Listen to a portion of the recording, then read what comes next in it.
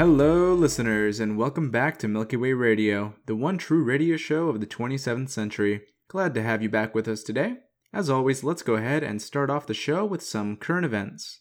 Let's see here, what have we got on the agenda for today? Okay. Oh, that's not good. Listeners, I apologize, but it appears that we've got a bit of a situation here I have to deal with. Let's go ahead and play the sponsorship ad for the day, and I will be right back with you in just a few moments here. Are you in trouble with the Confederate Tax Revenue Service? Are you 10,000 credits or more in debt?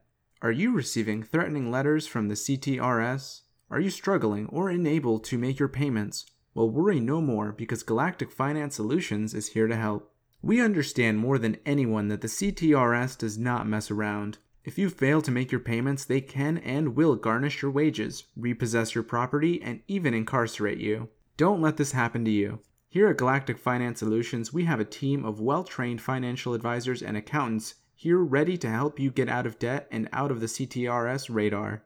We will work tirelessly to investigate your case and utilize every possible workaround, loophole, and technicality we can to either significantly reduce your debt or clear it away entirely. We offer free consultations, so feel free to reach out to us and see just how much of your debt you can reduce. Don't let the CTRS get to you. Call Galactic Finance Solutions today.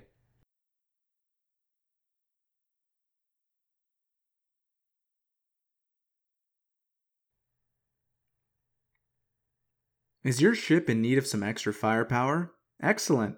If not, keep listening anyways, because you can never have too much firepower on your vessel. Galactic Armament Emporium is pleased to provide the galaxy with all of your space defense needs. These are dangerous times, now more than ever with the whole galaxy on the brink of war. If you want to make sure that you are adequately prepared to handle any situation that may come your way, then you need to make a stop at your nearest Galactic Armament Emporium. We offer everything from dual plasma cannons and railguns to mass accelerator cannons. Nothing says mind your own business as much as 2.5 kilotons of explosive power. Now I know what you might be thinking. Retrofitting my commercial vessel would be an incredible hassle. Where would I draw the power required for a railgun on my cruiser ship?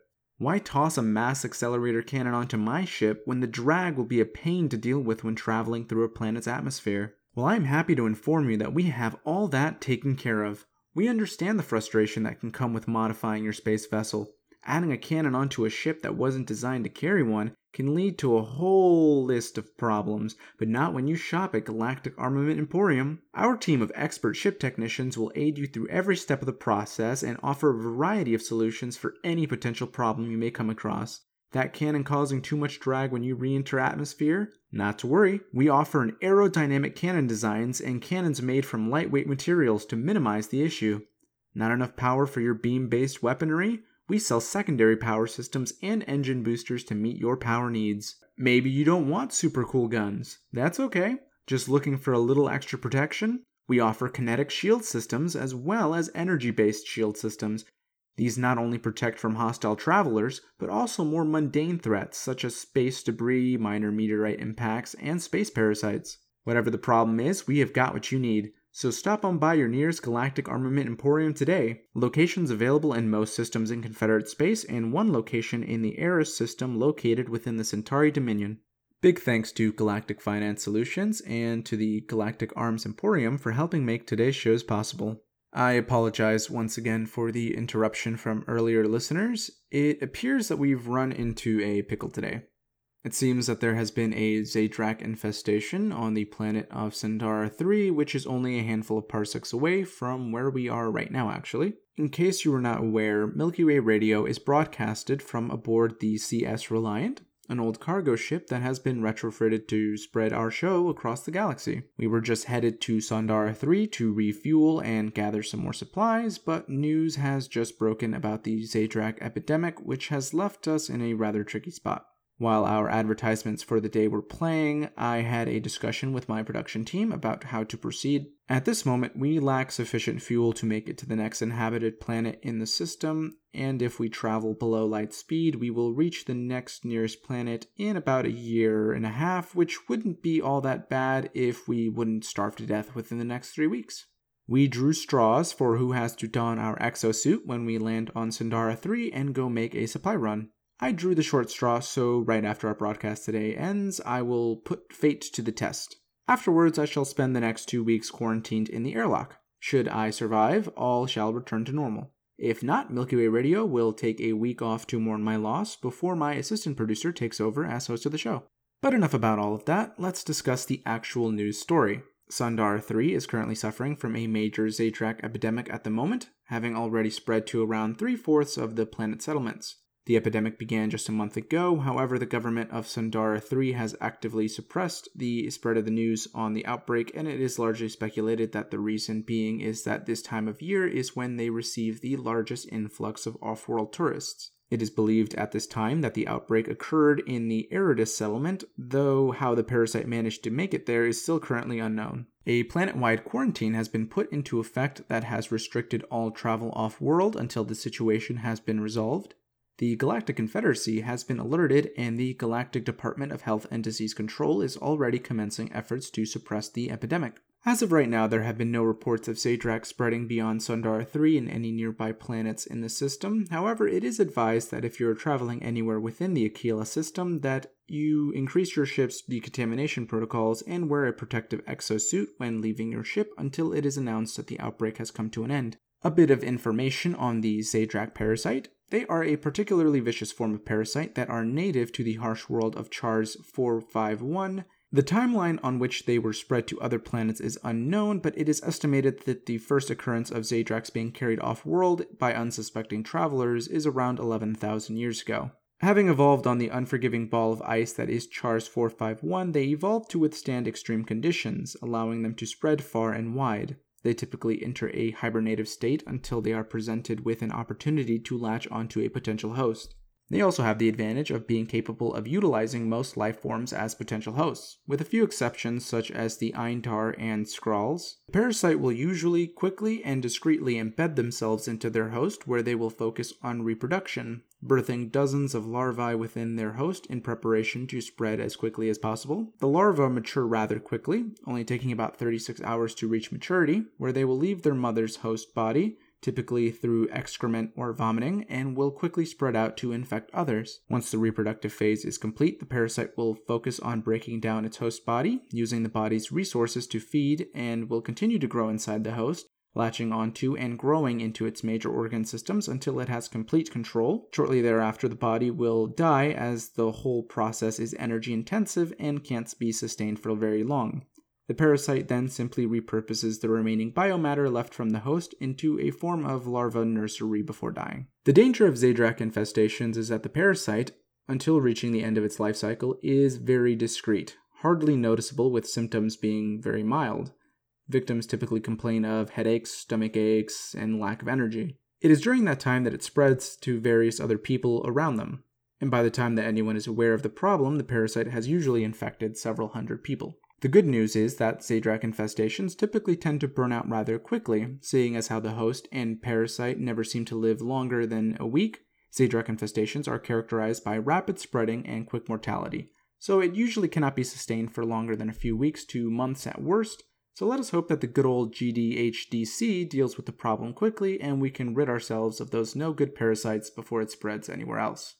Next on the news, it appears that Sundara 3 isn't the only planet on the verge of collapse. On the planet of Sotune in the Pharaoh sector, there are talks of a looming civil war. The Minari, who are inhabitants of Sotune, have been struggling in the past decade due to their rapidly declining economy. In the past, their economy was largely dependent on their palladium mines, but when the mines ran dry, their economy took a big hit. Since then, they have been in the news quite often due to various corruption allegations amongst their elites, political turmoil, and government overspending. The Minari government is currently struggling to maintain order over the civilian population as resource shortages are at hit. The Minari government is currently struggling to maintain order over the civilian population as resource shortages hit an all-time low. Their head of government, Magister Salit Ventos, has requested financial aid from the Galactic Confederacy on several occasions. However, as the widespread famine and turmoil continues, many begin to question how those funds are being spent. It appears that many citizens of Sotune have lost their faith in their government and are preparing to take matters into their own hands, as a significant portion of the civilian population have begun to support a group of military defectors led by former General Amusa Din. They are backing their newly elected Magister Amusa Din and have established their own capital in the city of Erevis. While all-out civil war has not broken out just yet, it certainly seems that may be where things are headed. The Confederacy has sent several ambassadors down to Sotune to help broker negotiations between both sides to help resolve the situation without unneeded bloodshed, but neither party seems to be willing to back down, and the people grow more restless by the day. The rebel government has even managed to amass some galactic support, with several planets in nearby sectors officially recognizing Amusa Din as the legitimate leader of the Minari people and offering financial aid as well as shipping in supplies such as food, medical supplies, and munitions. I do not wish to take a side on the matter, but I do wish the Minari people the best, and I hope that things turn out for the better. Well, listeners, that about wraps things up for our news segment today. On to our next segment, today's discussion topic. Today I thought we could discuss space safety. For any of our terrestrial listeners who may have been considering traveling through space, you may find this segment useful. As a long-time spacer myself, I think I know a thing or two about space travel, and I thought this segment would be a good way to pass on that wisdom down the line. Before we begin, listeners, quick question to test your spacefaring knowledge. What poses the greatest risk to you and your ship when traversing through space? Go on, take a moment to think about it. Have you got an answer yet? Well, if not, I'll tell you. It is user error. That is right, folks. No amount of cosmic radiation or asteroids poses a greater risk to you and your ship than you yourself.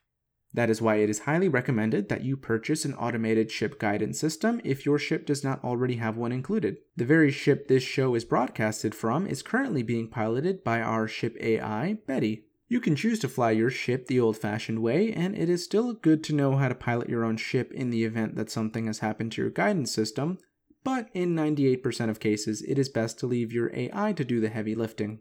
There are so many things that can go wrong, and it is hard to keep track of each and every one of them. Did you get feet confused with meters while re-entering atmosphere? Congratulations, you are now the pilot of a fiery ball of death, and you will likely roast inside of the hull of your ship before you even hit the ground. Did you mess up those trajectory calculations while plotting your next course? Another fiery death for you because you crashed straight into a star or an asteroid or whatever. Basically, user error results in a lot of fiery deaths that could easily be avoided. Secondly, another cosmic threat to your existence is cosmic radiation. Yes, those stars sure do look pretty, but I assure they are trying their best to kill you.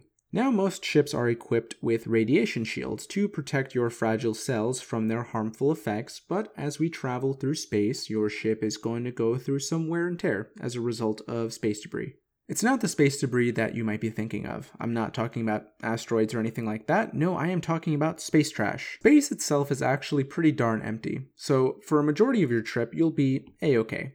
However, you will encounter a ton of space junk when exiting and entering a planet's orbit. This is because colonized or civilized planets are surrounded in fields of debris from defunct machines left in planets' orbits. Things like old satellites, ship parts, things of that nature. As you come and go, these little bits of space debris will begin to wear down your ship's radiation shields. It is generally recommended that you get your ship inspected at least once a year for damages. Even small holes in your ship's shields can cost you. Some minor damage and a few leaks here and there aren't a big deal, but the longer you remain in space, the more exposure you start racking up, the worse things are going to get for you.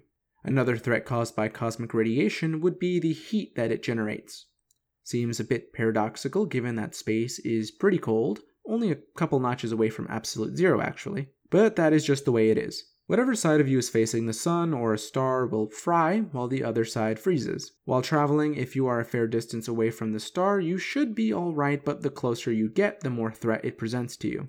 It is therefore recommended that you keep a backup coolant system on board in the event that your primary coolant system breaks down. It doesn't take long for your ship's temperatures to reach deadly levels either. Most ships these days are built out of heat-resistant materials to help buy you some time, but it won't last forever. In fact, on average, it'll only buy you about an hour of time. Depending on your proximity to a star, might be sooner than that. The point I guess I'm trying to make is stay on top of your ship maintenance and keep various backup units on hand. One last point to make before we bring the broadcast to an end here, folks, is the effects of zero gravity on the body. Now, if your ship has a gravity generator, then no problems here. You're good. However, there are some folks out there that like to skimp on equipment when purchasing their ship. I don't blame them. The price really begins to add up. That said, I do encourage you to have a gravity generator installed onto your ship if you plan to traverse the cosmos on a regular basis. If you just want to cruise around from planet to planet every so often, sure, you don't need a gravity generator, but if you're going to be spending more than 3 months in space at a time, I would say it is a necessity. The list of effects of zero gravity on the human body just goes on and on, folks. Low blood pressure, muscular dystrophy, heart degeneration, osteoporosis, higher risk of kidney stones, and so on. You can counteract these effects in the short term, but like I said, if you are traveling for an extended period of time, just invest into a gravity generator. It will save you a lot of hassle. Well, listeners, that just about brings our broadcast today to an end. Once again, I'd like to thank you for joining me in our journey throughout the cosmos together, and I hope to see you again soon. But just before I go, I will leave you with a fun fact. The Milky Way galaxy is about 105,700 light years wide. That means that at our current level of technology, it would take a standard ship a little over 9.5 years to travel from one end to the other. As always, it has been a pleasure. Until next time, goodbye.